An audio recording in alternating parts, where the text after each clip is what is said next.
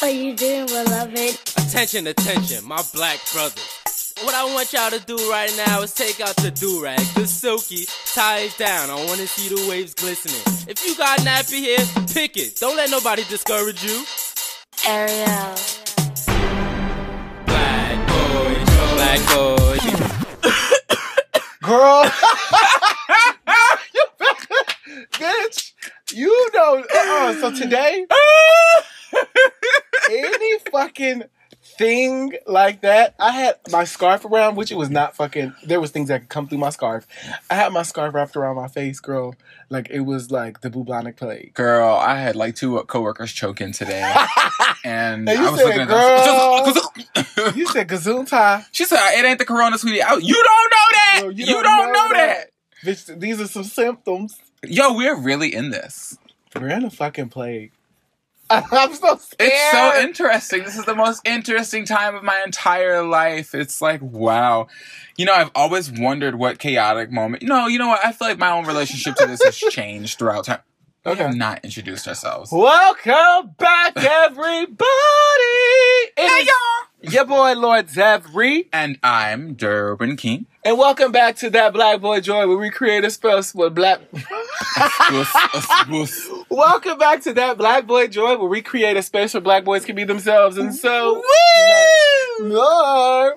We are back, you all. So happy to be here. We are back, and I am super excited to back and hopefully healthy. We are. No, This was a great mental thing that we needed. We took a little break, but we needed the break, and we are back. So, first of all, how are you since we've this break? Hopefully negative of the coronavirus. Like, what a moment in history. This is going to be one of the most significant... It's not often that I find myself aware that I am in a moment that will be marked in the history books, if there are any. Yeah. That people will know of this time period and will know that this was a great moment of, like, you know, change, right? Change. So I feel excited. Like, if I'm nervous, it's that, like, it'll be a while before I see my loved ones again. Or if I'm nervous, it'll be that I don't know when I'll see my loved ones again. And I'm saying that in anticipation of a quarantine. Yeah. Not with full knowledge of one. I mean, Italy is in one, so it's not far-fetched to believe that we'll be there next. The U.S. Yeah, definitely. I think that. I think me personally, I'm a hypochondriac, and then also first of all, I'm doing really well. Good. Mentally, physically. Oh yeah, life. Yes, that's what I was asking you. I'm sorry, girl. I mean, my life has changed significantly. You know, my romantic life is pretty decent. Yes. We won't go into details, but it's good. It's going well. Going you know. Well. I got a new job that I love. Doing Yay! something. Oh yeah, sorry, guys. After all this time, it's been like time. I got a new job. Yeah. It's good. It's a reset. Yeah, it is a reset. We both transitioned into new jobs during the show. Yeah, I love that. I was wondering if it would happen for me. It's been a long time coming, and it did. So I'm happy about that. Yeah. I feel healthier. I feel mentally healthy. Yeah, there's a lot of like things aligning correctly in your life, so that's really good that you're like that. But I'm good as well. Just relaxing, resting, trying to be as best with my mental health as possible. I have my first therapy session in a couple of weeks. It's going to be, of course, it's going to be virtual, but it's going to be the first one that I actually sit down with. Why is it going to be virtual? Because of the corona. The corona. I like the corona girl. But no, it's going to be virtual, so I'm excited, but I can't wait to actually have the one when I'm able to do a face-to-face. But yeah, I've been good in regards to that. I've really missed the show, but I also know we needed definitely a break. And the fun fact is also I remember when we were going to shoot. So the day that we found out, was it the day or the day after? Kobe. You know what? It was because the day we were supposed to shoot was the Sunday. Day that I finished my show. So we found out the day before. Yeah, so we were going to shoot the Sunday of the Grammys. Yes. But we decided, because we were actually going to talk about the topic that we're going to talk about today, because it related to that. Wow. But we wanted to respect that space at that time. So we waited, and then subsequently we took a break as well. So this episode, we will be talking about the death. You were like so hesitant. We're talking about death, y'all. I know, and this is a good thing to talk about, especially in this era or this time right now where there is high death rates, and the word death just scares me. I think that's why it's important to talk about it, though. We don't do that enough. We don't. So we're going to talk about that. Talk about from our experiences with death and just like this whole movement, of course. But of course, we're going to start off with our Black Boy Joy. Do we do Black Boy Joy first, or do we do our spotlight? I mean, spotlight, or do we do the current events? Good. It's been a while. I know, right? How do we lose the format of our own show? Right. Oh, Black Boy Joy. So we're going to start off with the Black Boy Joy, and it's just going to be really quick. So today's Black Boy Joy / spotlight is going to be Justin Sylvester. So I remembered him from, there's a show called Beverly Hills Nannies. And he, my God. yes, and he was, he calls himself the lady sitter. That's why he was so familiar. Yes, he calls himself the lady sitter because he was, I think, the nanny or Manny to Kyle Richards off of, I was going to say Love and Hip Hop, Real Housewives of Beverly Hills. Mm-hmm. And now he's like a producer and a television personality, television host, TV host on the Daily Pop on E! News. And I just really, I am in this space. He loves Nene. Yeah, I love watching him interact with her. He loves her so much. But I just love seeing brown men, brown boys, black men in spaces that I would like to be soon in. So I just wanted to shout him out and just be like, keep showing their representation. Yes, and Justin Sylvester, you are very fine. Very fine. Oh, you want to holler, girl? Holla! No, girl, I got I love a good thirst on Black Boy Joy. Yeah, but also I forgot to go into my how I've been. I actually went to a workshop on masculinity. So there's in DC, there's a organization or a place that has workshops, and it's called Mask Off.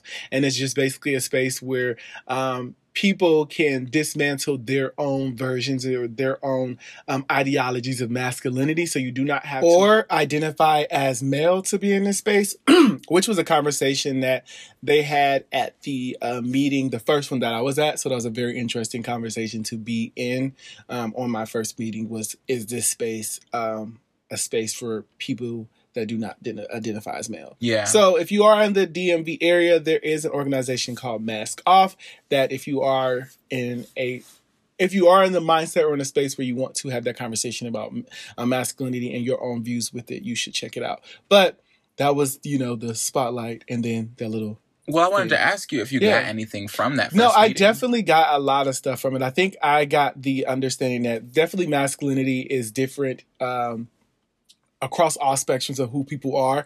And then also understanding like what people's agenda or motives for being in that space was totally different. Oh, wow. So I think that was something I was like, wow, like I came in.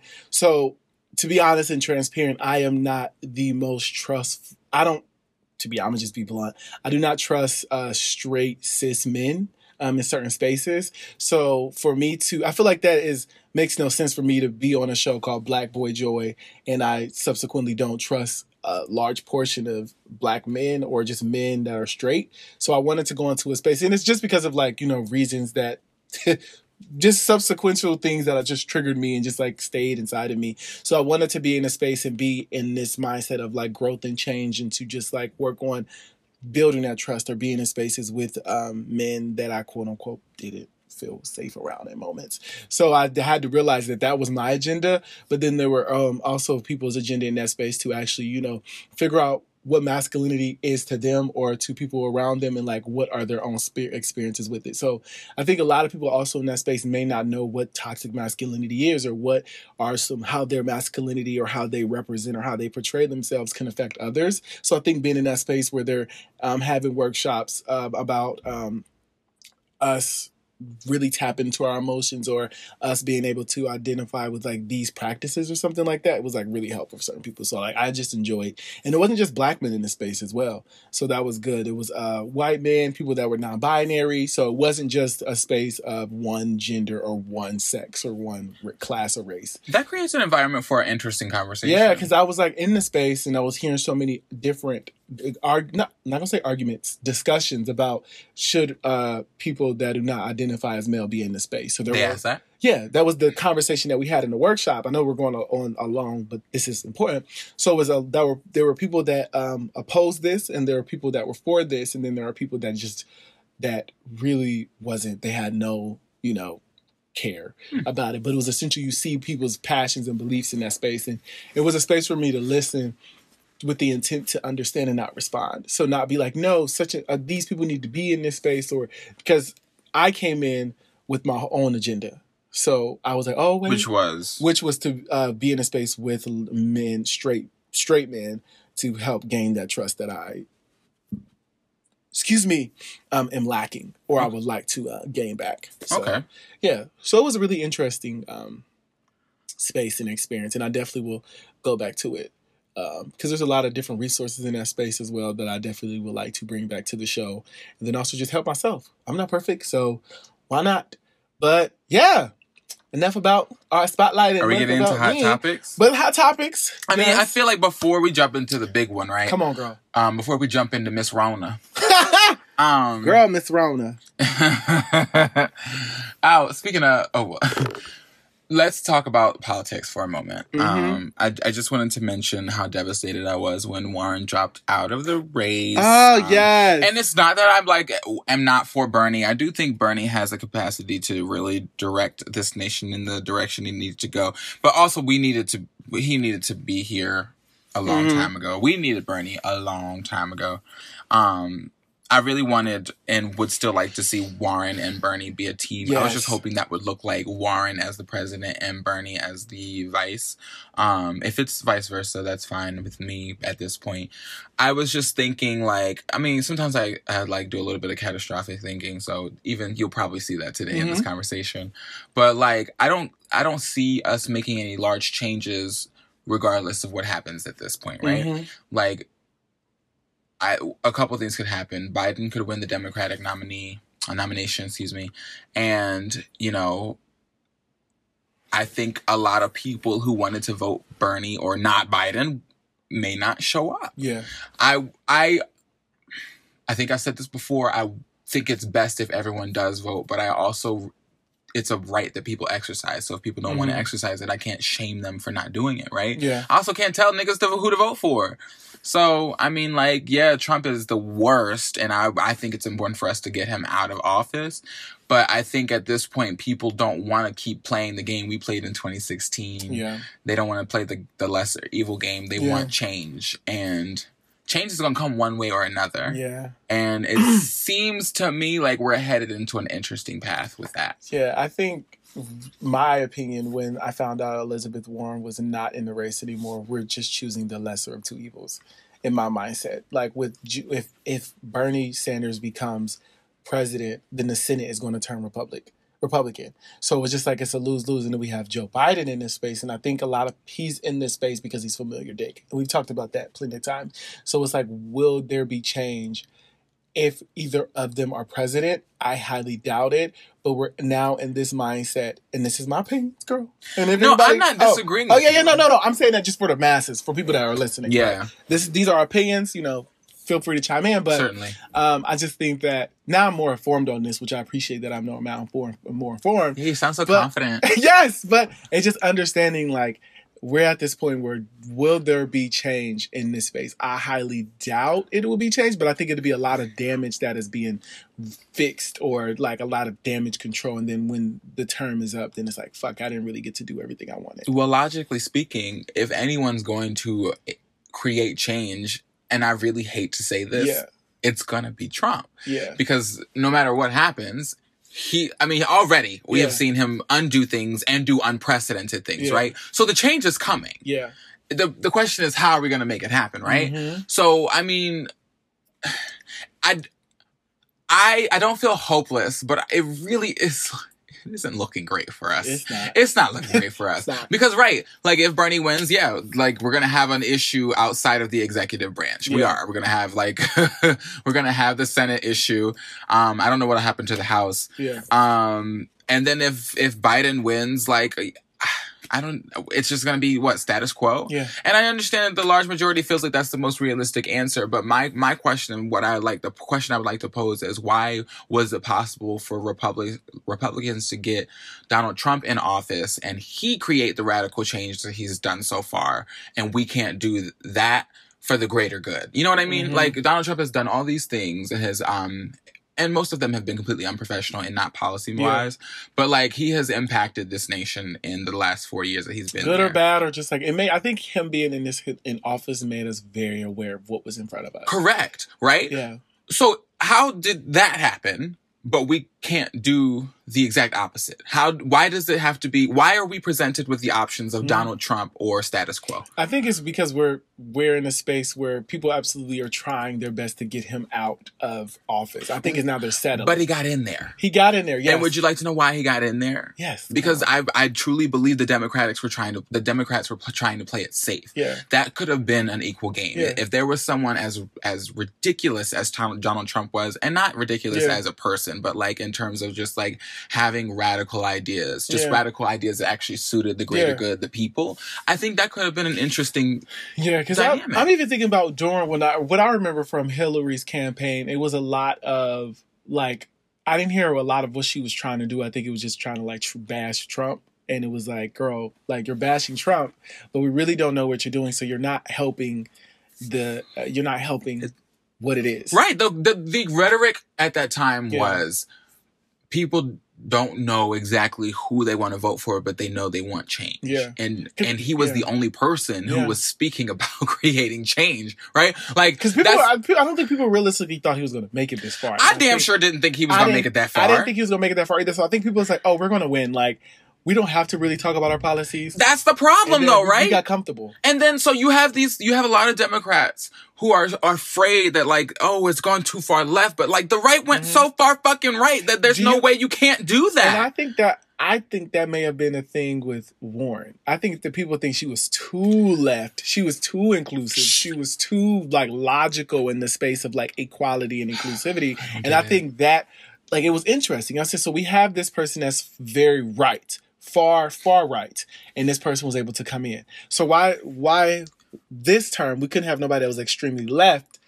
that quote unquote could have been saying things that may not have been realistic, right? Which fine, but neither was fucking Trump. Trump didn't either. So it was interesting to see that the most extreme left couldn't even. Well, doesn't that say something about our nation, though? Like, doesn't that say something about our nation that we were able to go so far right and not make the same? Like, I mean, was it timing? Was it indicative of our capitalistic nature? Yeah. Like, what happened that we were able to create? We unfortunately created a space for Donald goddamn Trump to be president, but we can't just as easily have that space for someone like Bernie or someone who isn't even as radical as Bernie, Warren, be the candidate. I think this candidacy that I watched, actually watching these debates, it was a lot of like it was bashing of each other. You know, it was really like I feel like Warren definitely did. The Democrats were going at each other's throats. They were ripping each other to shreds to all get in the space to go against Trump. And Trump is watching these people get embarrassed. His spot is solidified. Yeah, his spot is solidified. So he's laughing. There was nobody else was running against. Nobody was running. So he's watching us, the Democrats, go ape shit. And we're seeing random people come in. We're seeing good people come out. Like, it just was like a shit show to me. Warren, she was ripping people to shreds. I loved it. But she did have like policies that she wanted to incorporate. I think it was more so people, it was just like I think it was a celebrity thing at this point. I think now it's not, we've got to a space where politics isn't about the change. It's about the notoriety. It's about the people in the space. Like, it's, except that people have rallied behind Bernie because of his people first mentality, because his policies match with like taking care of the people who have been highly exploited for a long time and who don't have the resources to fucking take care of themselves. Yeah. People who are going to be more vulnerable during this particular time, right? Yeah. Like, healthcare should be significantly better than it is. Someone came into my job today and was talking about how like ridiculous the hospitals are right now, that it's taking people forever, or even just the fact that she had to travel as far as she did to get a good doctor was a problem to me. Like, that the Virginia doctors are better because people in Northern Virginia are more wealthy than people in the DC area. Poor people in the DC area. Yeah.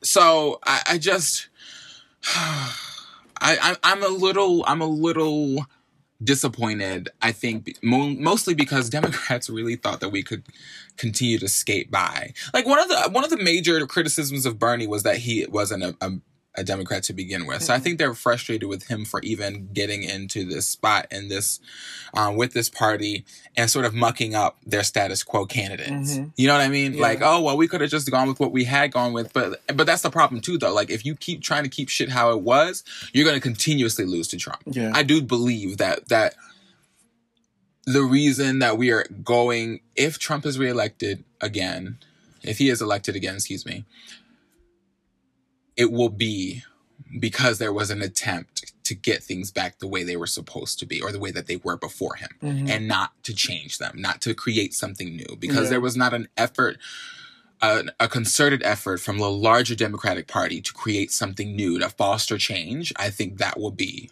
our undoing. Yeah.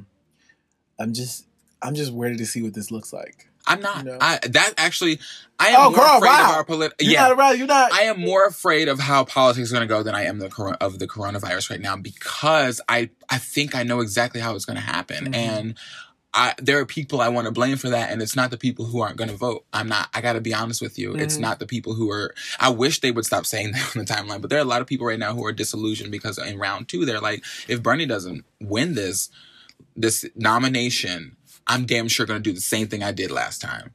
And I'm not going to be mad at them. I'm not. Because I am, for one, tired of being told to deal with shit the way that it is. And I think the more you tell people that, especially young people, the more rebellious they're going to be. And that's just just as it is the nature for things, for us to deal with that shit, it's the nature of people to deal with the reaction of it.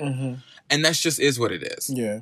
So I'm done with that, because I'm actually, that wow is getting me more stressed out than the coronavirus. Yeah, girl. The CV. Because I don't know, politics are enraging, right? Yeah. I mean, look at our government's response to Miss Rona. First of all, I had a joke. You remember that song, Baby, will you be my Corona line? Is that white? And I will be your main squeeze. I don't know the shit. And if your brother don't like my style, we can take it to the streets. Girl, what song is this? We can take it to the streets. Girl, what is this, R&B? Girl, I'm going to tell you who it is. Corona and Lime. Corona and Lime? Girl, is this Sean Kingston? No, this was from, like, high school days. But usually I said Sean Kingston for some reason. Yeah, I mean, I could see that, but Schways. Look at them. Baby, will you be my Corona and Lyme? No, bro, no Schways. Coronavirus and Lyme disease. Girl, bye! We can talk about all the sicknesses today. Are we ready to get into the hot topic or what? We are ready to get into the hot topic. All right, girl. So what are your thoughts? You're terrified of this. So the coronavirus, I didn't get really like nervous about it. So I made a joke Monday, which kind of bites me in the ass. I was like, girl, like, why are we worried about this? It's not that serious. Like, we're not old. Oh. And I was like, ooh, that was ageist. I got complicated feelings about that, because they are a very vulnerable demographic. But it's also people that have autoimmune deficiencies. Yep. It is also people that, have like kidney failures or like, diabetes. Anyone with a compromised immune system right. is vulnerable. So I said something and I was like, damn, I came from a privileged voice. But I wasn't trying to, but then like now I'm starting to see it get closer and closer to me. I'm starting to be like, this is real. And I think, it was coming. Yes, and even going with the conversation of death, don't want to jump into it, but it's like, we don't really worry about it until it's too late. That's not true about me. No, I mean, some people don't worry about something until the worst happens. Yeah, I think that's irresponsible. A lot of people don't, but there's things that could be prevented. But we're getting to spaces where we're past the prevention space, and now we're trying to maintain it. But that's my problem with people in general. But that's my whole thing about like sticking with things like in the right now, right? Like there's a balance between living in the moment and then being prepared for the worst. Yeah. And I think that we historically don't do enough of that. I remember when Atlanta got that terrible snow first time. I was like, okay, I expected y'all not to be prepared for that. You didn't know it was coming. But after the first time, it's like, wow, snow can hit here. Let's get a plan in case this ever happens again. Next fucking year, same shit. And they were in the same predicament, running around. So it's like, we think, oh, the odds are it won't happen again, or we think that. But once something becomes a possibility, there should at least be some sort of contingency plan. And I think things move quickly, so we think, oh, there's not enough time to stop and do this. But I truly do think that there should be disaster preparedness in all spaces where people are gathering together. Yeah, I'm watching. So a lot of people are watching this show, but there's a Netflix show called Pandemic, and it's talking about like people that actually work in crisis control or work in disease control and things like that. So it's educating you on what people are trying to do or what people are implementing. A lot of people are doing trial and error type shit too. Yeah. Like I'm learning specifically during this corona era, it's there's no cure for it. So they're trying to, what I keep hearing is what is it with the curve? They're trying to lower the curve, or it's something in the mindset of like slow down the rate of how many people are getting it. Does that look like quarantine then? It's the quarantine. It's It the just self makes so quarantine. much It's sense. like we're trying to edge the control, slow the curve of it, so Right. that yes, we know that it's happening, but if we can get as a small amount of people to be able to control this, Right. then it'd be great. But I think it's just like making sure people are taking this as serious as possible, because I just would hate for it to get out of hand because we're jokingly not washing our hands, or we're not really like listening to the news, or like when they tell us to stay in. I'm just like really specifically like baby boomers, or specifically like our parents. Like, I don't think my parents or people's parents are really taking this as serious. They're like, oh, they should be the ones most concerned. right. And I most think like me and my vulnerable. sister had a conversation, about my mom and dad and my family, and they're just like, oh, it's not here, or it's not going to happen. But it's like one person could have it, and then you don't know how they've interacted with people, so it can just like fucking like it only takes one person That's how viruses to spread. fucking Period. have so it's just like scary. But I do appreciate the constant updates. I do appreciate this being in every form of media, I do too. regardless if it's a joke or regardless of the jokes, it only needs to be in increments. But like the jokes, Twitter, all these places that people are looking at, I think that is important to raise awareness and let us know what the symptoms are. Like, I didn't know what the symptoms were, bitch. I thought I felt tired this morning. I said, bitch, I got the corona. But no, that's not only one symptom. But, jobs are now, telling people to stay home and like all that stuff. I think I'm starting to now think about, so an issue that I'm thinking about is like schools are closing, right? Yes, right. A lot of things are closing, jobs are closing and things of that. And I'm thinking about people's welfare, or the emotional is that the right word I'm trying to say? Yeah, I think the so. emotional welfare, the financial welfare of what's happening when I feel like there's going to be a depression. So they're already talking about what they can do. I think there was like a 1.5, I would like to say it was $1 trillion that the government is going to give to Wall Street to try to balance out the economy or whatever. But on an individual level, people who aren't salaried are going to be the most vulnerable. I think if you have to work for your money, if you have to physically do work to get money, and that's by the hour or by the minute, those people are going to be the ones that are most vulnerable. So I think that is something really to be concerned about. And even when a lot of us are making the jokes to cope, and I think that that's completely fine and completely natural. We did the same thing with quote unquote World War III. But it is important that we also recognize that a number of people are going to be adversely affected by this. And that's with every cancellation. We've seen people tweet about colleges canceling courses and sending kids home. Yeah. It's like, okay, well, some of them need to eat. So where are they going to get their meals from since they can't get it from school, right? Yeah. Some of them can't fly back because they don't have the money for their flights or whatever. So they're stuck there. Yeah. Some of them have terrible relationships with their parents. To them, I would say, hey, you might have to deal with that one. Yeah. If they're not being too abusive, or if it's not like a completely toxic environment, you're going to have to suck that one up, baby.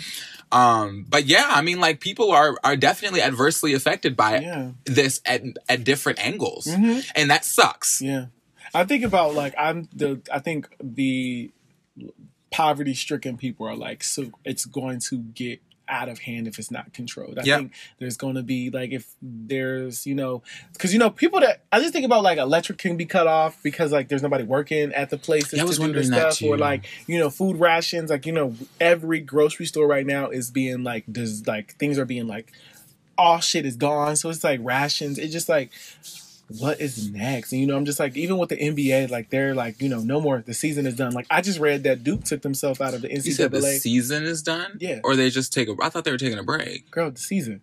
No. Oh, they ended the season. Yes. Oh, girl. Wow. Yeah, the NCAA. I'm telling y'all, when they stop the sports, that's it. Right. When I just saw that Duke took themselves out of the NCAA, the bracket. They said, bitch, if we're not having an audience, we're not doing this. Like, it's just like LeBron said the same thing. Like, if there's no audience, I'm not playing. Like, it's just like, it's really serious. And we need to take this Serious. And I'm also issuing, like, being in the DMV area, the only place that still is open is DC schools. Like, they need to close them bitches down. Who's responsible for that? Bowser. Well, they're closed Monday, but I just want us to stay up to date and just stay informed. And, if you are sick, please stay home. Self-quarantine. Self-quarantine. The quarantine is not the worst thing that can happen to us. Not. It's literally like people dying. So. It's literally you being preventative of this stuff. So it is what it is. So yeah, I just like at the point that schools are canceled, it's like where are the kids going to go, right? Parents are going to have to stay home with them at some point. So yeah, they're going to start at some point canceling people's work.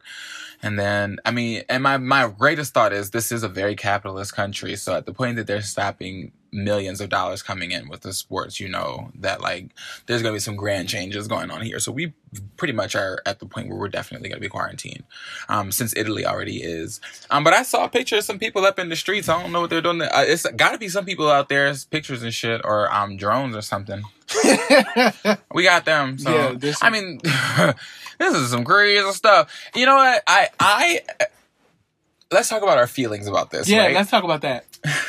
You can go first. I'm scared. I've already said that. I am very on eggshells in like what I'm a hypochondriac in everything. So like this moment is making me like, okay, do I have the symptoms or like how, am I catching the? I'm just like very like cautious about how I'm moving, and I'm very like I'm being extreme in things. Like I'm like really like I can't really high five, or I can't really I wash my hands like I wash my hands like as 10 times today. Like not saying that I don't wash my hands a lot, but I don't wash it as like 10 to 12 times a day. Like every time I touch something, I was like, so I'm scared. I think just, and then also seeing people just frantic in certain spaces just makes me like, I have also anxiety and like when people are doing too much in spaces. So yeah. I'm like, calm the fuck down. Stop. Don't move too much, or just don't be all paranoid or everybody's coming at me about everything. Like I get scared. So yeah, I know. I'm just like, but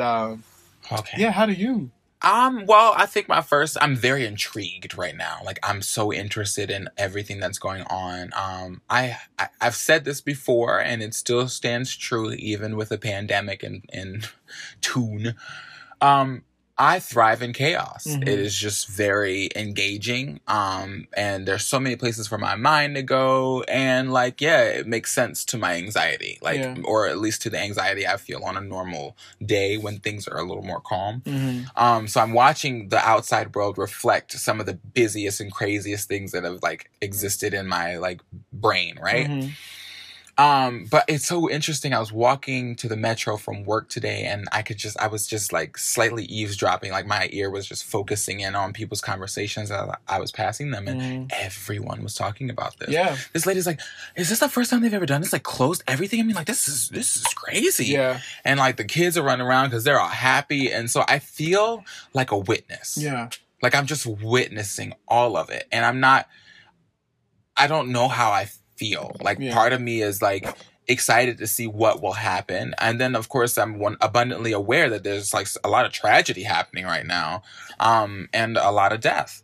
So I mean, I can't be happy about death, but I can be excited about change, and I can be excited about stimulation, and I'm interested to see if this country is as resilient as we are militaristically offensive, like if we're going to be as resilient domestically as we are powerful in times of war. Do we have these resources in this field? Can we do well in this the way that we do when we go and fight, right? You know what I mean? Because we're so effective in war, right? Yeah. How are we in a pandemic? It's interesting to see how delayed this country's response has been to the pandemic, because we've been talking about corona for almost a month now. All right. And they're like, oh, it's not here yet. So let's not worry. Oh, no, it's just in China. Right.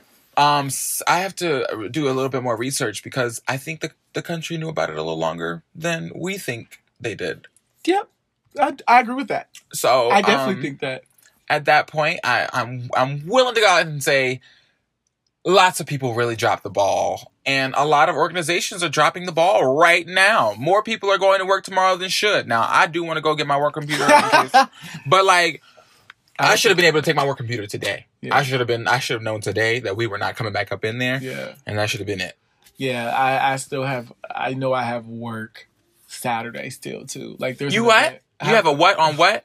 You have a what on what? Yes. So I asked, are we canceling this? And then my director was like, well, it's saying that like things that are canceled with more than 100 people or 1,000, like large mass events. So this won't need to be canceled. Let me tell you something, Deborah. So I'm just like, people keep saying life goes on like this is like not a virus. It's a pathogen. yeah. It's not like an event, right? It's not like war. Yeah. Because a lot of countries, a lot of people are still going to school, still doing like, even though bombs are dropping all around them. Mm-hmm. That's one thing. Yeah. But like a pathogen, Mm-hmm. as in it's going to do what it's going to do. Yeah. Why would they say that to you? Yeah, I don't know, I was like, so what are we doing? Because we have we have mentors and mentees. So we have mentors that are older. So, oh my God, you mean like in their 55 plus? Yeah, and we have young teens. We have young kids. So like, them kids probably all got it. Saturday they might all get it. Fuck it, like God forbid. But I just are we serious? Are we really? No, I'm not taking it seriously enough. I don't know how to feel. I think people are literally like, when somebody tells us the shit hits the fan, and it's going to be mass tolls of like the hospital cannot. There's a balance. It's so hard to get everyone in the country on the same page because you got people who've been running to the stores for the last 2 to 3 weeks Mm-hmm. who've been buying up shit since they heard about coronavirus. Yeah. But then you got people who are like, oh, we'll be fine. Mm-hmm. Let's have our events. Like, Yes. Where's the balance? Mm-hmm. Child, I don't know. I do not know. I don't know where the balance is at. I don't know. I'm just, bitch, just let me know when I'm quarantined. Just let me know when when we are in a state of emergency and we need to be in our house. Are we in that? 14 days. We in the max. state of emergency. They done said that yesterday. Come on, cool. Let my job know that. Or I'm going to just let my job know that I'm in a state of emergency. Are you going to go? I guess you got to. I mean, I don't have to. Oh, okay. But I think I will go. This Nene face. Ugh. I think I will. Y'all, my facial expressions the whole time is Nene. I think I will go, but I'll be I'll go. But if they tell me I don't need to go in a heartbeat, bitch, I will not fucking argue. I will not. I don't want to go to work. I know for a fact Monday I don't want to be at work. So I don't know why. I don't know. By Monday, no one will be at work. I do believe that to be a truth. I think they're really just trying to situate stuff for the end of the week. But by Monday, I'm pretty sure everyone will be at home.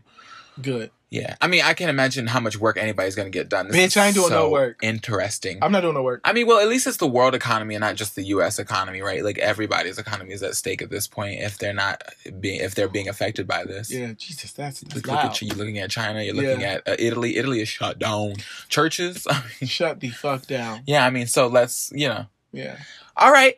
So from one morbid topic to the another ultimate. morbid To the ultimate topic. We're talking about death. Let's talk about death, baby. Let's talk about you and me. Let's R.I.P. talk about good things, all the bad things that this could be. Let's talk about death, baby. So, that's weird that we put those two together. I mean, it was inevitable. I mean, we were going to talk about this at some point, but like the timeliness, right? Everything's been timely. Because we didn't talk about it because we wanted to, respect for the whole situation that happened with Kobe and his daughter. And then boom, thousands of people died. And it was like, oh, okay, we should probably talk about that. Well, first thing I was gonna say it earlier, but I definitely want to say it now. I don't think we talk about death enough. We don't. I think people go out of their way to avoid the topic of death. And the issue is that if you wait until death happens to talk about it, it's too late. Mm-hmm. Right?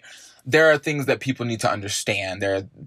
I.e. their own feelings, and the complications of death, like insurance. Life insurance is helpful if you die, because then, you can pay for the funeral. Do people know that funerals are expensive? That bodies, like putting a body in a casket, getting the casket is expensive, like getting the organization, you have to buy a fucking plot.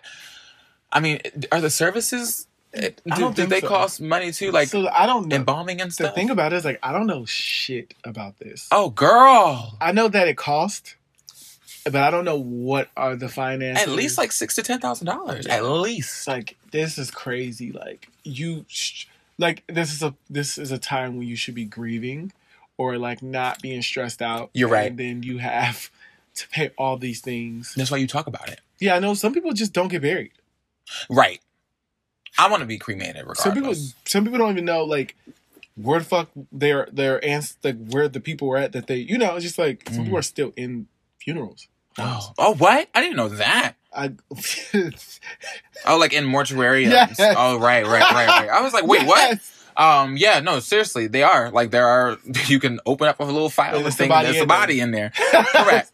Sorry, Correct. I'm gonna laugh at that, but No, I mean, it's okay. So, like, here's the thing. I want you, and I will forgive you, and I'm sure our listeners will forgive you if there's laughter during this, because I think that's a coping. That's like, a form. People often. It's awkward. I laugh at funerals all the time, and I don't think anything is funny. It's very uncomfortable. Yeah, to me, it's very. It's a very uncomfortable conversation for me. So I think I like to ease it. I joke, but I can't. So it's a very It's not. Yeah, it's very yeah. I think if we can approach, and this is my thought process behind this conversation, if we can approach how we think and feel about death, it might make this experience a little bit more easy. Yeah. Right? A little easier. Yeah.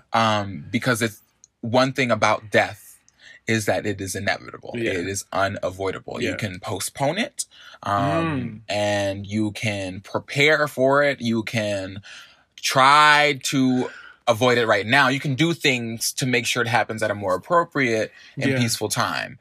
But it is going to happen, and you don't always have control over it. You don't almost never have control over when it is. Yeah.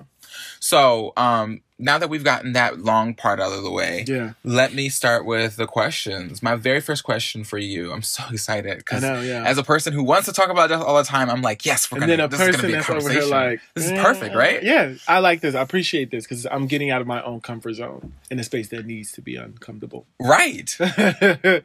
Tell me, and you can take a moment to think if you need to, what was your first awareness of death?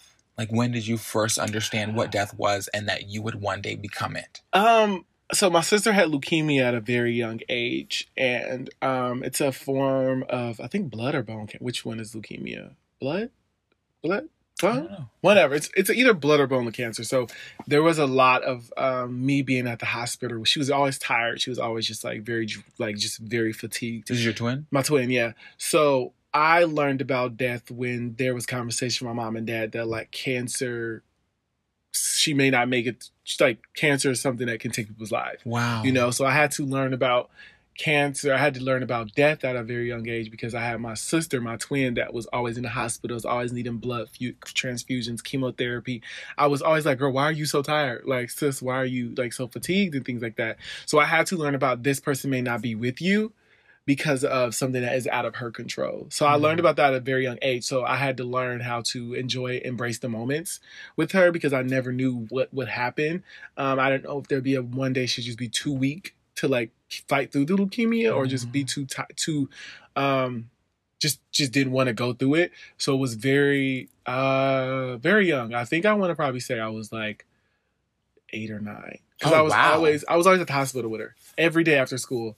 We was at the hospital. I'll be playing a video game in her room, and she'd be sitting on the bed getting her transfusions. I have never heard this from you before. Yeah, no, so I was always with her every day. I'm like, can we go see the sister? Because my sister was not in school. Of course, she couldn't be in school as much. So I was always after school with her. But it was scary because I got numb to it. Like, oh, this is supposed to happen, and like if this happens, like I will have to be okay with her going. Like if with her.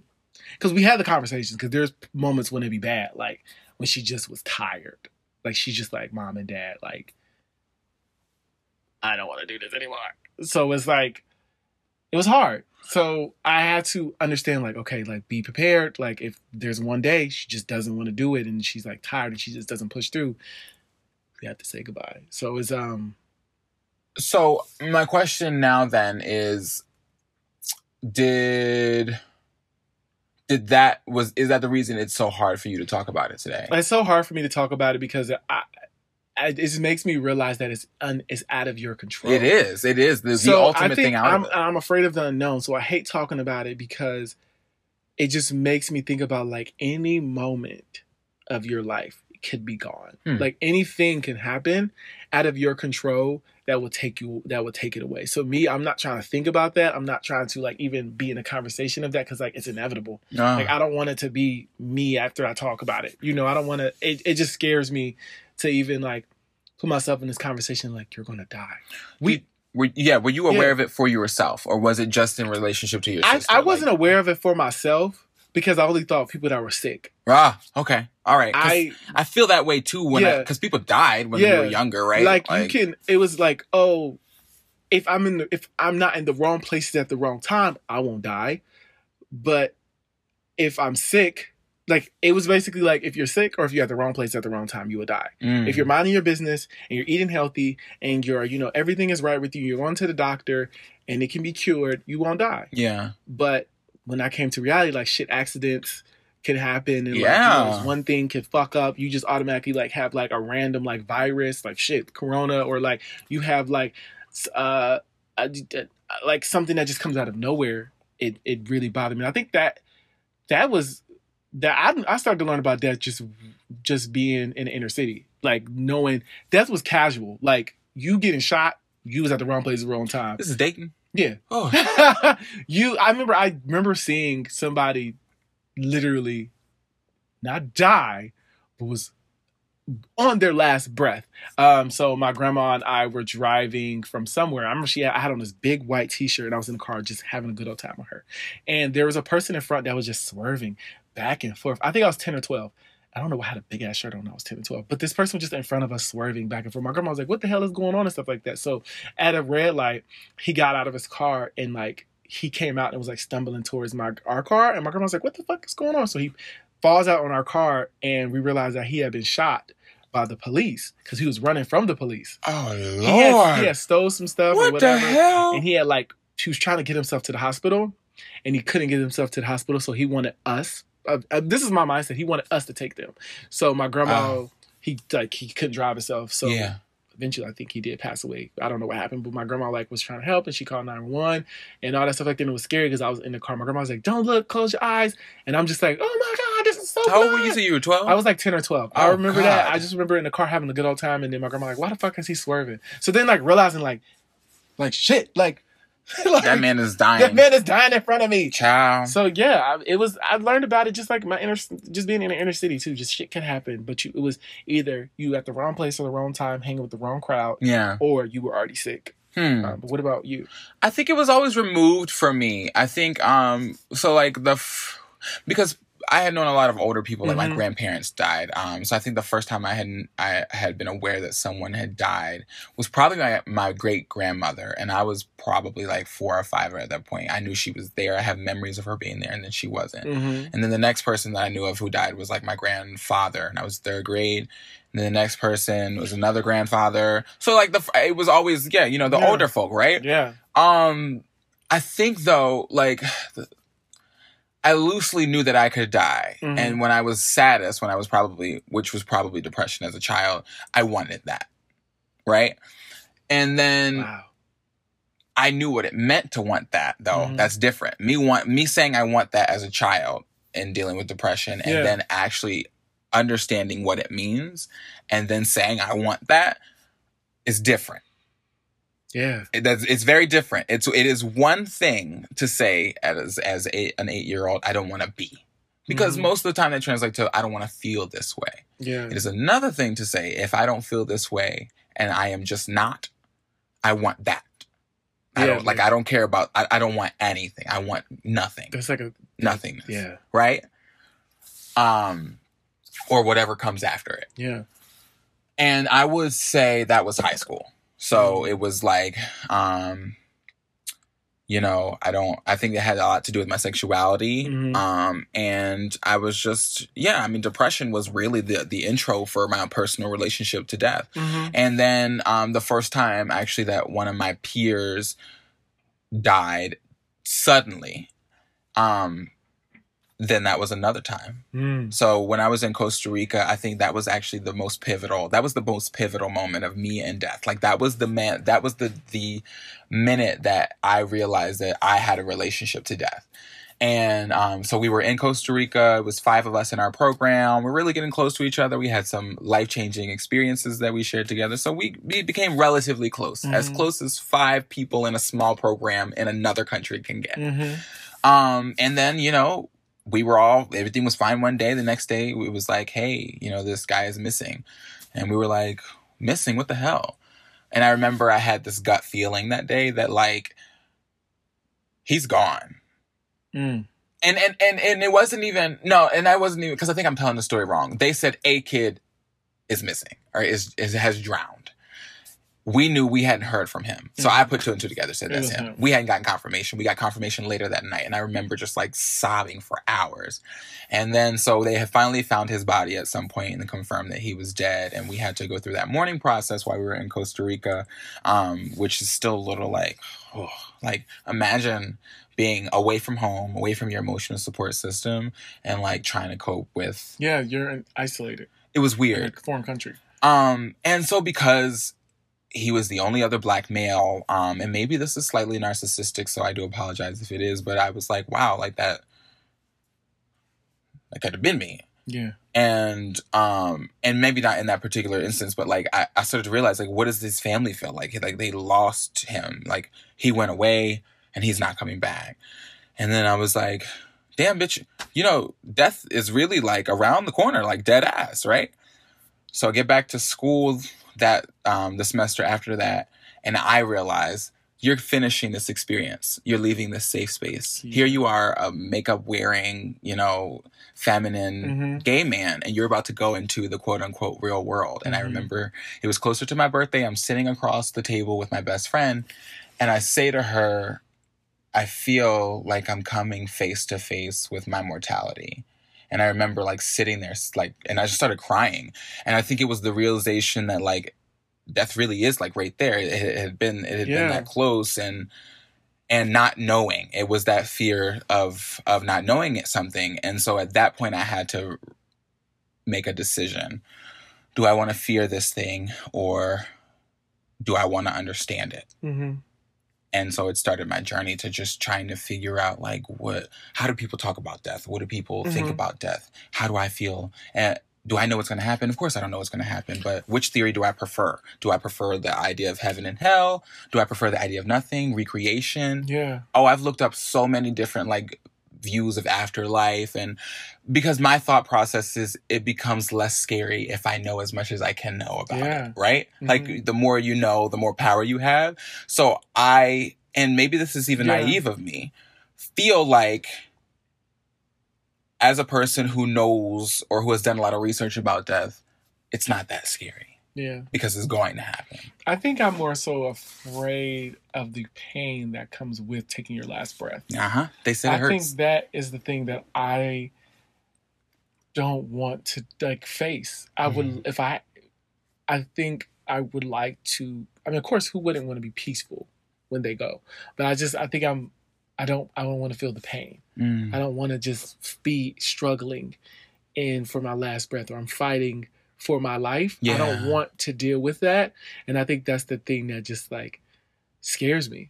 It's like the coming to reality or realization that like there might be a moment where you have to fight for your life. There's a moment where you're trapped in a vehicle that's on fire, or you're, hanging by, it's just like, or you're shot and you're trying to get raced to the hot, like, it's just that fear of like you have to push through when you have nothing to give, right? But you have to push through. It scares me, and I'm not afraid of going into whatever's next, the afterlife, or going into The Good Place. If you watch the show The Good Place, whatever, with Kristen Bell, like I'm not afraid of like what happens after. I am afraid of what's happened during that moment. That's practical. I like that. I appreciate that. And I'm just like, I don't want to deal with that. I don't want to see my death right in front of me. I don't want to deal with this pain. I don't want to. The way I see it, though, like niggas get shot and survive all the time, and I imagine that pain isn't great either, it's right? Not, or that you've experienced some pain. Yeah, like you obviously cannot compare the pain of death to anything else. But who's to say it's going to be any worse than any pain you felt?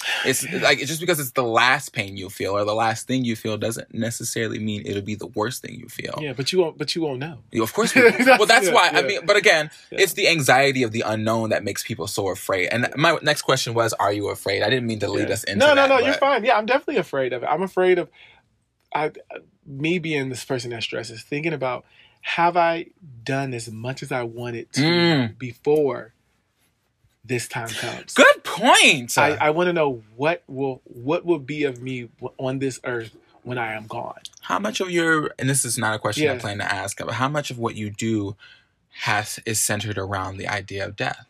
Right now, it's not centered around death because I'm thinking about like what's making me happy. But I think when I get closer or older, I will start to be like, okay, like now what is your last? I don't know why I'm not thinking of death right now for some reason. I'm not thinking of like, oh, I can go. I'm thinking about like when I'm getting older and there's like more like I have a rarity of I don't know, like I'm just thinking about like when I'm getting closer and older of age that like what is happening. But what was the question again? So it was well, I was going to answer it, but I forgot what the question was. Like I can answer it, but I don't remember what the words were. It was like what? How much of what you've done has been surrounded or motivated by death, by the knowledge of death? It's not. It has nothing's really been motivated by it now because I know I would have extreme anxiety and I would try to do everything at an accelerated rate. Which I have to realize that some things can't be done at this time. So I have to like be patient. So because if I thought about death right now, I'll be trying to accomplish so many things, and I'm only 25, about to be 26. But I just have to be like, calm down, like take it one step at a time. Let's get to a certain age that you want to start really thinking about it. Like thinking about creating a will right now, so that'd be crazy. Can I tell you something? What? Every decision I've made since 2015 has been based on the full knowledge and expectation that I was going to die before now. Like I didn't think I was going to make it to 25. Yeah, I really didn't. I get scared because I don't know. It's weird because I think about death because I don't know where I think about. Okay, so I think about death because I'm like, I don't know where I want to be in life. I always knew. So I'm like, is that because I'm being scary? Is that because I'm supposed to die before I know? No. Right? It's weird. I think about that. Like, I don't know where I'm supposed to be at in life. I don't know if I'm doing what I want to do. But is that a sign that, like, you will be gone before your time of figuring out who you are? Well, that's... people think that they should have their whole lives figured out, and they shouldn't. I think what's worse is knowing exactly where you want to be and not knowing if you'll have enough time to get there. Or at least so I've thought so, right? Like, that's where you're right. Well, everything that you said described my experience, that there is this anxiety or this need to accomplish everything before you get there. And yeah, it's not a good space to be. And it does not foster a healthy life. I want to say that much, that like the anxiety can cause disordered eating. It can cause like, I mean, because you start thinking about, oh, let me do this and this and this instead of things like, let me sit down and like eat. And drink and take care of myself. Get enough rest. Be nice to myself, right? You're thinking, let me accomplish because I'm worried about my legacy. What am I going to leave behind? If I die tomorrow, can I say I left a good impact on people? Yeah. That's the thing. So, I don't know if this is... How do you mourn? How do I mourn? Yeah. Oh, it depends. So recently I've experienced... my uncle died. I actually just saw my cousin in the grocery store before I got here. Yeah. Her father just passed. Yeah. On Valentine's Day. And I was busy. I was at work when my mom told me. And so things couldn't stop for me at that moment to mourn. I was pissed. I was mad because I wanted to visit him before the month was out. And I thought I would have more time. I truly thought between Wednesday and Friday, I was going to have more time. And I didn't. 2 days were gone and he was gone. And... immediately, I was just like, fuck, man. But then I was like, I don't really want to cry right now. I had a date, so I didn't want to be sad because I didn't want to cancel the date because my romantic life has never existed like it does now. And so it was complicated. And I had just gotten a new job and was going to be leaving soon. I had just put my 2 weeks notice in. So that particular instance was fucked up because my brain could not settle into mourning, right? Yeah. how I have mourned in the past is, I think, the same thing. I think I am just thinking about other things. Yeah.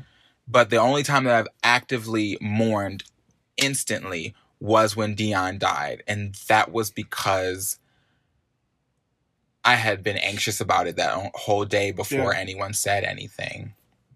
And I think about how I will mourn when the people closest to me go. Yeah. And I know I'll be devastated. It's hard, right? Yeah. How do you mourn?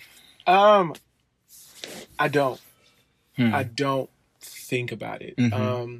So I've had people die in my life. I've had people so I had my godmom pass away Christmas Day.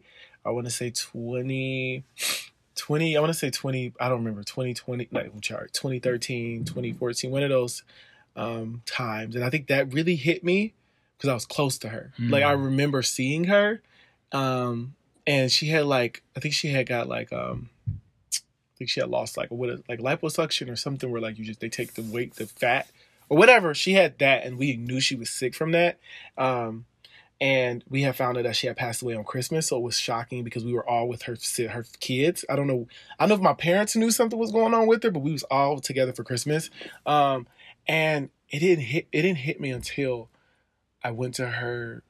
I wasn't going to go to her funeral, and I seen her with an open casket, and I seen everybody else's emotion around.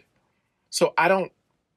It doesn't hit me until it's in my face, until I see it's gone. The person is gone. If I don't see that the person is gone, I will not connect with it. If I know my grandma's brother, he passed away, and her two sisters have passed away. I didn't go to the funerals. It didn't hit home because I didn't see the moment. You know what I'm trying to say? I didn't see the body before. I don't know how to explain it. I didn't see them at peace or when they were in the casket. Whereas I seen her in her casket, and I seen everybody else's, and I seen the kids saying, wake up, and wake up. And I was like, I can't do this. Like, I went and cried because it hurts to see somebody else in pain, and also to see somebody never get that person back. That's the part that affects me more than anything. I can't see nobody else in pain. Me neither. I hate watching other people mourn because I instantly, you all right, baby? I'm fine. No, I don't. So the thing about me is I don't really try to be emotional. I know. And it's really hard. And this conversation is making me think about the moments that I've had to deal with death and how I've been in those spaces, and I've been numb. Yeah, me too. I've been just like, oh, okay. And I think it hasn't hit me hard because I'm not with my family right now too. So that might play a part too. Oh man. But that might make it easier. I don't know. For me. I don't know. But it's also, I haven't had immediate family. Like my grandma or my mom's dad passed away. I wasn't connected to him. I mean, I know my mom was upset, but I never seen that. It's emotional. I don't know. It's like I've never been in close proximity of someone that I've really been connected to on a constant basis to see them go. And I'm afraid to see that. I'm afraid to even talk about it. I have a thing where when my sister calls, my mom calls, my dad's call, answer on the first ring. I don't care where I'm at because I'm not here. Now I think I always answer with the fear that somebody is gone. So it's really scary. I don't know. I think about it, and I don't mourn in the moment with people that I do not I've not connected with in a long time. I agree. Well, I don't know. Yeah. I've been fortunate enough that the people whose deaths would destroy me are still here. Right? Same, yeah. And it is so much easier for me to talk about my death because I don't have to deal with it, right? Yeah. I'm gone. Yeah. But when I talk about them, it's something different, right? Those feelings come up. And I'm, as a person who feels things very deeply, that is a time that I won't venture into that territory. Yeah. I've had dreams about like my sister, Yeah. about her dying. I mean, not for any other reason than because it's a great fear of mine, right? Yeah. And that one gets me. That one gets me all the time. And it's so much easier for me to explore death through myself than it is through other people because I'm not thinking about pain. I'm thinking about me no longer existing, right? Yeah. But that is the thing. Death is going to be painful for someone, if not everyone. Yeah. Right? Mm-hmm. I wanna take a break from that just to give our emotions a rest. And thank you very much for sharing. Yeah, I don't really I don't talk about it. So it's like if you all see me right now, I'm in constant thought process. I'm going back into these spaces that I've not even tapped into in years of like emotion. Like I just don't think about it. And I think it's because I disconnect myself from it. Easily. And it's easier to disconnect than to feel those emotions. I think it is scary to imagine that you can feel pain so much that I guess it will kill you.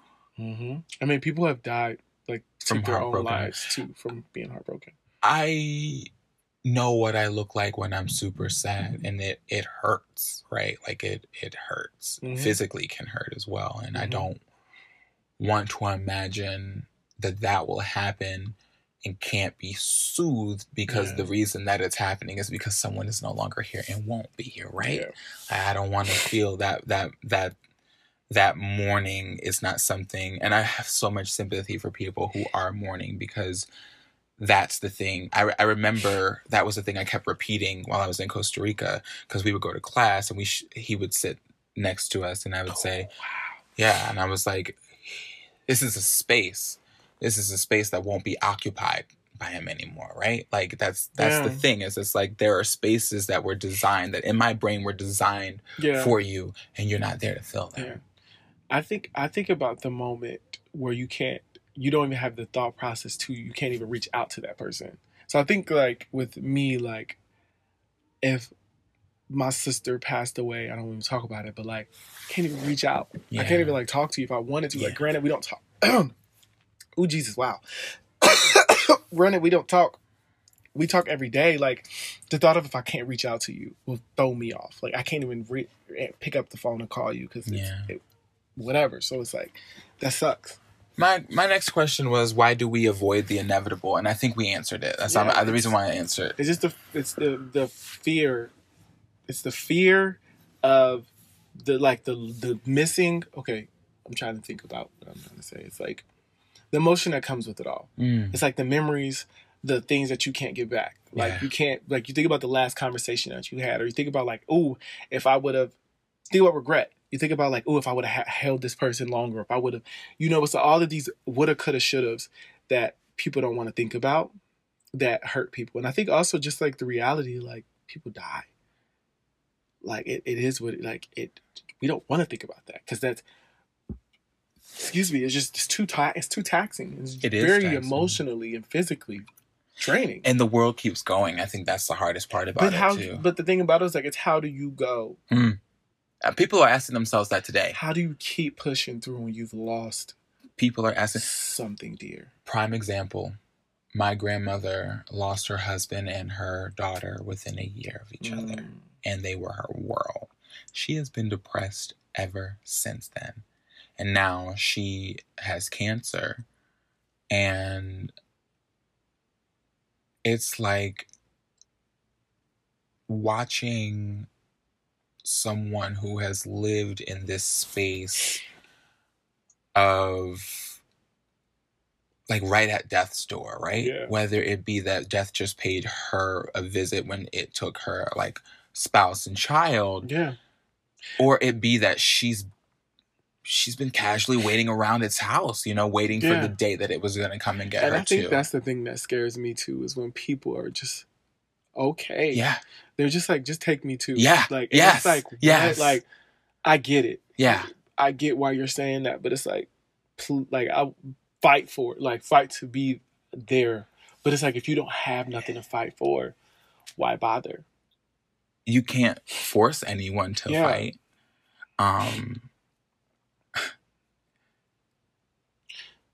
You know what? I think it might be fair to say that I have been taking the numb approach lately. I think a lot has been going on. My cousin also died in the last week and a half as well. So I think in my brain, if I had stopped to deal with those, and I still haven't dealt with any of those things, if we're being completely honest, because there has been no catharsis. Yeah. Wow. Yeah. Okay. Yeah, I think even this, what we're going through right now with the coronavirus, like, it's scaring me, because I think this is the prime time for people to go. Yeah. And I don't want that. Yeah. And I don't want I'm starting to think about my grandma's getting older. She's only 65. Yeah. But it's my grandma. You know, like, her mom is gone. Like, her siblings are gone. Like, thinking about, like, that may be the person that I do not see. And it's somebody that I'm used to seeing, you know? Yeah. It scares me. Because, like, I don't know anybody that's, like, really, really close that I haven't had nobody close to me yet. And we don't want that at all. And we don't want that. But I see that I'm coming to reality that is going to happen. Or not going to happen. May happen. Because she's getting older. And I'm not trying to put those things together. Like, I'm not trying to, like, feel that emotion. Like, I'm like, it's scary to me. Let's step out of the personal to engage this on a more macro level to give our emotions a break. Yeah, because I'm coming from, I'm thinking about so many things. Yeah, what I don't want to do is put us in a negative space. But I do. We both know this is a safe space, right? And I do want to get our thoughts around it, but I don't want to harm you. And I don't want to harm myself either. Yeah, thank you. I appreciate that. So let's talk about apocalypse, all right? This is a light situation for me. Yeah? Because I don't think of it as a bad... Apocalypse? Apocalypse. No, say what you got to say, because there are religious people who feel the same way. Thing. All right? But it's only because, to be fair, I play video games a lot. I don't think an apocalypse is realistic. Oh, what? It is completely. I don't. That's my. People have been saying for years that we were always on the brink of apocalypse. They're like, one foul move, a virus could spread. And then, you're in a pandemic, and next thing you know, you're in an apocalypse, right? I know. I just don't. I don't think of it. I think that's where my excitement is coming from today, though, right? Like, I'm like, we are so close to, like, this being like an apocalypse. Yeah. I mean, like, and it's not. People always think that stuff like that is dramatic or exaggerative, but it's like, we are super close, guys. Like, we are super fucking close to it being an apocalypse. All it takes is for the illness to get out of our control, which right now we barely have it under control, because it's spreading so rapidly. And then next thing you know, like, we're all trying to figure out how we're all going to survive. That's why people are in the stores the way they're in. People are saying it's like a movie. All the movies they're talking about are apocalypse films. That's too scary. Like, it's too far-fetched. No, it's not. That's the thing. That's the thing you have to get out of. I'm saying it's like, seeing this shit, it's surreal. It's surreal. I got you. The apocalypse to me is too far fetched. Oh wow, that's why. That's probably why people have been making movies about this shit. And I'm like, can we not like? Can we just try to be preventative? Yeah, right. Let's take some shit seriously. I'm not taking it as serious because it's like, I don't know. I'm just like, it's not. This ain't real. This ain't real. This ain't real. This ain't real. But like, it could be real. But I'm like, I just don't want it to be, because like, when a lot of people die in apocalypses, and you can't control it. You know, you can't. They do. That's the nature of it. That's the nature of the game. If I cannot control something, I feel so helpless. Or when there's nothing that can be controlled, I feel like, what the fuck? Well, that's why I think I'm so excited about the idea of quarantine, because that does make me feel like we can get a little bit of a hold on this. Yeah. So one of the things that's been interesting to me is the idea of revolution and apocalypse. And I'm not going to go too deeply into it, but like, a lot of people have said, like, when we think about like Black Revolution, think about freedom. Freedom doesn't exist until freedom is death, right? Like that in order to deconstruct the world the way that revolutionaries talk about it, it's a death. It is a death. So I relate apocalypse and revolution together because of that, because something does have to die. To start over. Right. That's the idea of apocalypse, is that things end so it can start again. Yeah, I think there's positive things to death, because it's people are at peace. Yes. And there's a reset. Think about something. fire. The phoenix that rises from the ashes. That's By how ashes. the earth moves. Yeah. By ashes. You have to. You know my bladder's weak as a bitch. They're really just... Well, we're back. We're back. Thank Devin. You know, we gotta Thanks make for letting me pee, okay. honey. And this my bladder's weak. It was a break also that I needed. So I appreciate us having this little break in between the show. But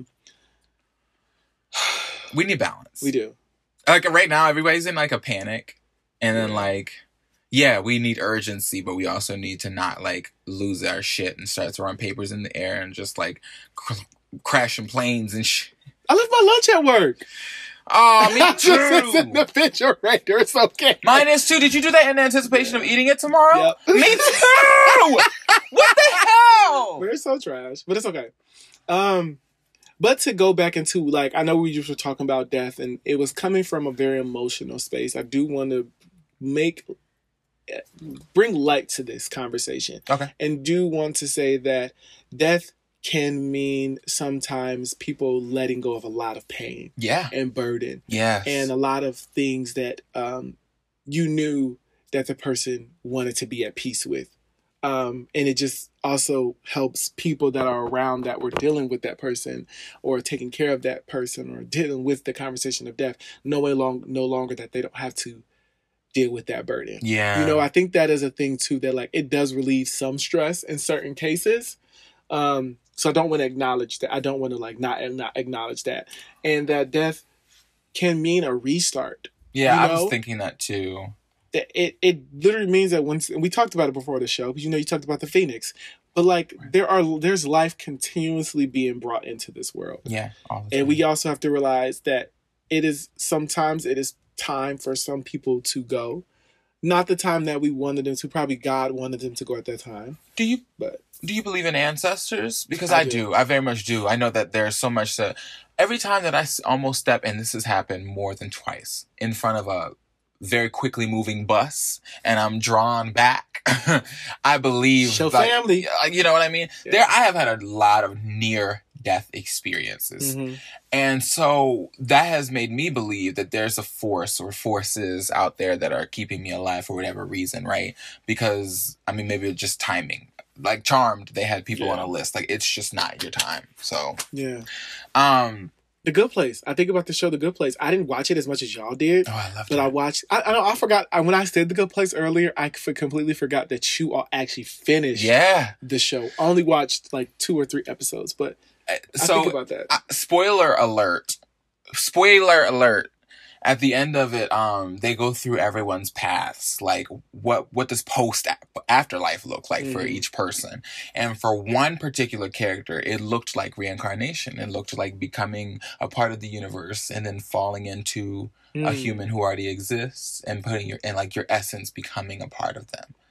And I thought that was so beautiful. Yeah. And it's part of the reason why I know that when I die, I want to be cremated and I want to be like planted into a tree or something. I do want to become something else. I want to be, my whole life has been about trying to be useful, right? Or trying to be helpful.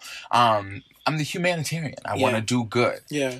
And so I want to do that in death as well. Yeah. I want my body not to just take up space underground, but to help bring about new life. Yeah. Especially if I don't get a chance to bring about new life in my own, then I want to do it in death. Yeah, I definitely think about that too. I think about just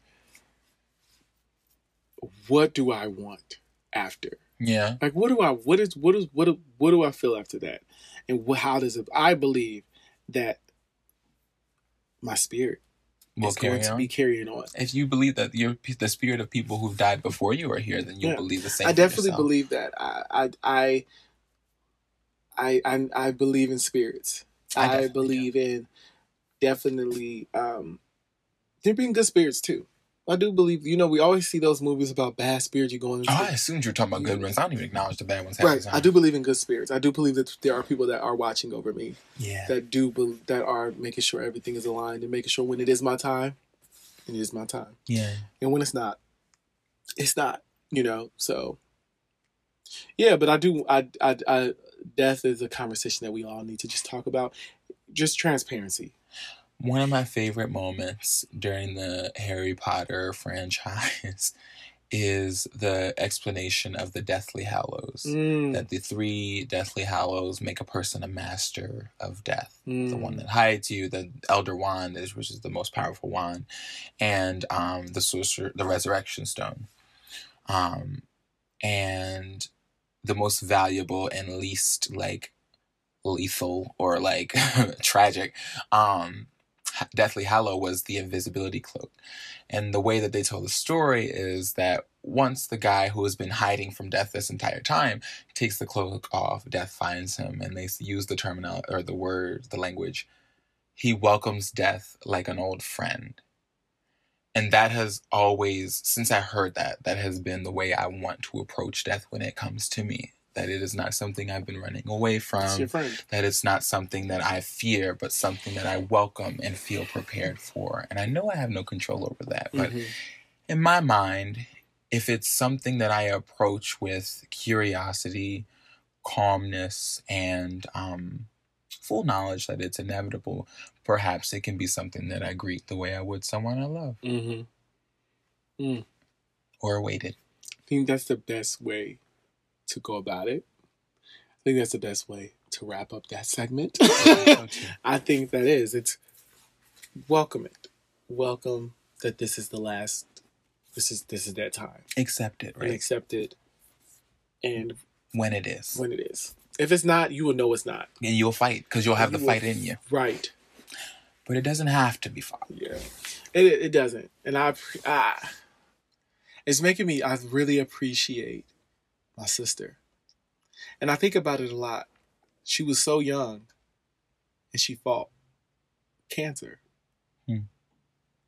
Like, I think about it, like, people ask me immediately, did she die? I'm like, no, she's a survivor. They're like, what? I'm like. And how long has she been in remission? For like the majority of her life now? I think the last time she had chemotherapy was 8th grade. Wow. 8th grade. I think it was 8th or 9th. I remember that. I remember my mom was crying. I was like, girl, why are you crying? My sister wasn't phased. She was like, thank God I ain't got to deal with that shit. That's half our life. Yeah. Yeah. And it's weird because, like, if she gets sick, I know, like, if she gets sick, I'm always like, oh my God, are you okay? Like, if she ever wants to have kids, I'm like, this is going to be a struggle because you're going to lose blood. We know, like, I think about those things. Wow. God bless her. But but it's so, and we've had, like, my grandma's brothers and sisters have died from cancer. So that's the thing. Yeah. I'm always like, wow, like, I've seen 2 folks. But it's like, it's really, we don't think about it at all. No. Like, we don't talk about it. I don't think you ought to. We don't talk about it anymore. Like, I think the last time we talked about it for real was she had a scholarship. She got a scholarship for being for battling leukemia. So I remember she had to tell her story. And it was very hard because she doesn't talk about her story. Yeah. But she didn't want people to make her, like, everybody that, like, is different. She didn't want people to feel sympathy for her, and she didn't want people to make her stand out from others. She didn't want to be like when she so she didn't want to deal with that. So that was the first time her and my mom and my dad and them had to, like, help her with her story, and, like, people was interviewing her and it was in the news, and we hadn't really dealt with it. Like, remember, in the hood, and when you go to, like, corner stores and all that stuff like that, they have the pictures of the kids where they had leukemia and stuff like that. Oh. Yeah, and cancer. My sister was in there, and we were like, they're like, oh, Devasia. I'm like, yeah. She's like, yeah, what's up? So it's like, we knew that, but it wasn't never a bad thing after we knew she survived. Good. So it was always like, but I'm always, when I think about cancer, I think about people that didn't survive. I'm like, my sister was very strong. As a child. And I was like, wow, I'm bringing up a lot of things. I remember I cut my hair with her. Like, because my hair was long. And I was like, oh, you losing your hair, girl? I'm losing my hair too. And we took so many pictures together like that. So I was, like, really understanding it. I was embracing these moments. And I'm thinking about, like, at a young age, I had to, like, just live in the moment. Like, I had to live in this moment with her. Like, I couldn't care. We didn't argue. I didn't even want to argue with her. I'm like, bitch, we gonna do this. And it was a thing. So, wow.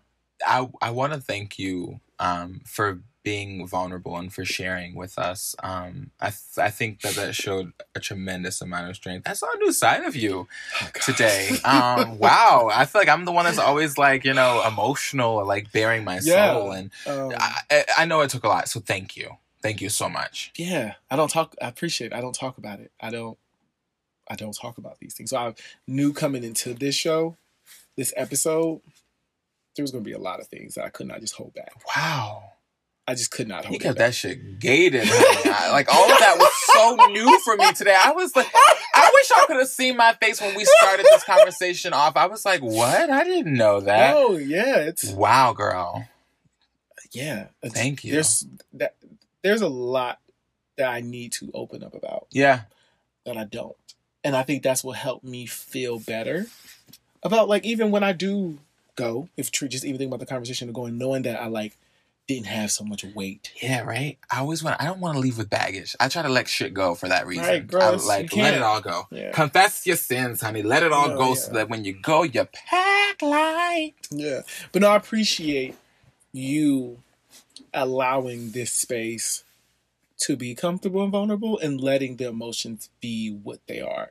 You know how sometimes they're manipulated or they're shifted. It was you let me be in the emotion and knew when it was time to, like, we got this. I'm gonna support you and through that. So I appreciate us having this conversation. I think that's the relationship we're building with each other, and I really appreciate it. Child, I would have been like, yep, don't know.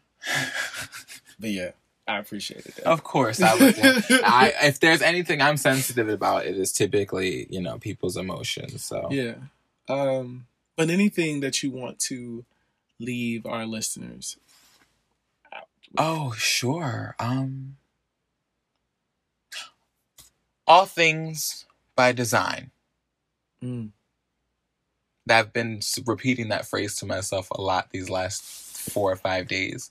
And I tweeted it and I was looking for it because I needed to see it and I needed to resonate with myself again. So I'll say it again. All things by design.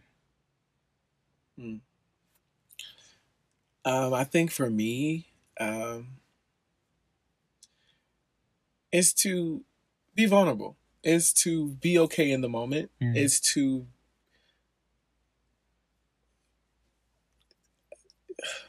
be okay. Like, things are going to be okay. Oh my God. Yeah, things are going to get better. Things are going to be okay. And live in that vulnerability. Be in that moment. They will be okay. In the end, they all will. This is so weird.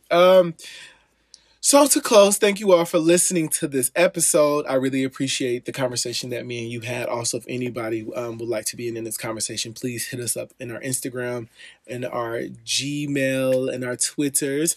Our Instagram for the podcast is That Black Boy Joy, same as our Twitter. And if you want to hit us up in our Gmail, it is thatblackboyjoypodcast@gmail.com. And if you would like to hit us up personally and continue the conversation with us individually or as a collective, my Instagram is _Lord Every. That is _LORDEVERY. And that is on Twitter as well. You can find me on Instagram at Derwin King. That's DERWINKING. And on Twitter at Free Negro, which is FREENEGREAUX. And we cannot wait to chat with you all or be in this space with you all next time. Yeah, can't wait for our next one.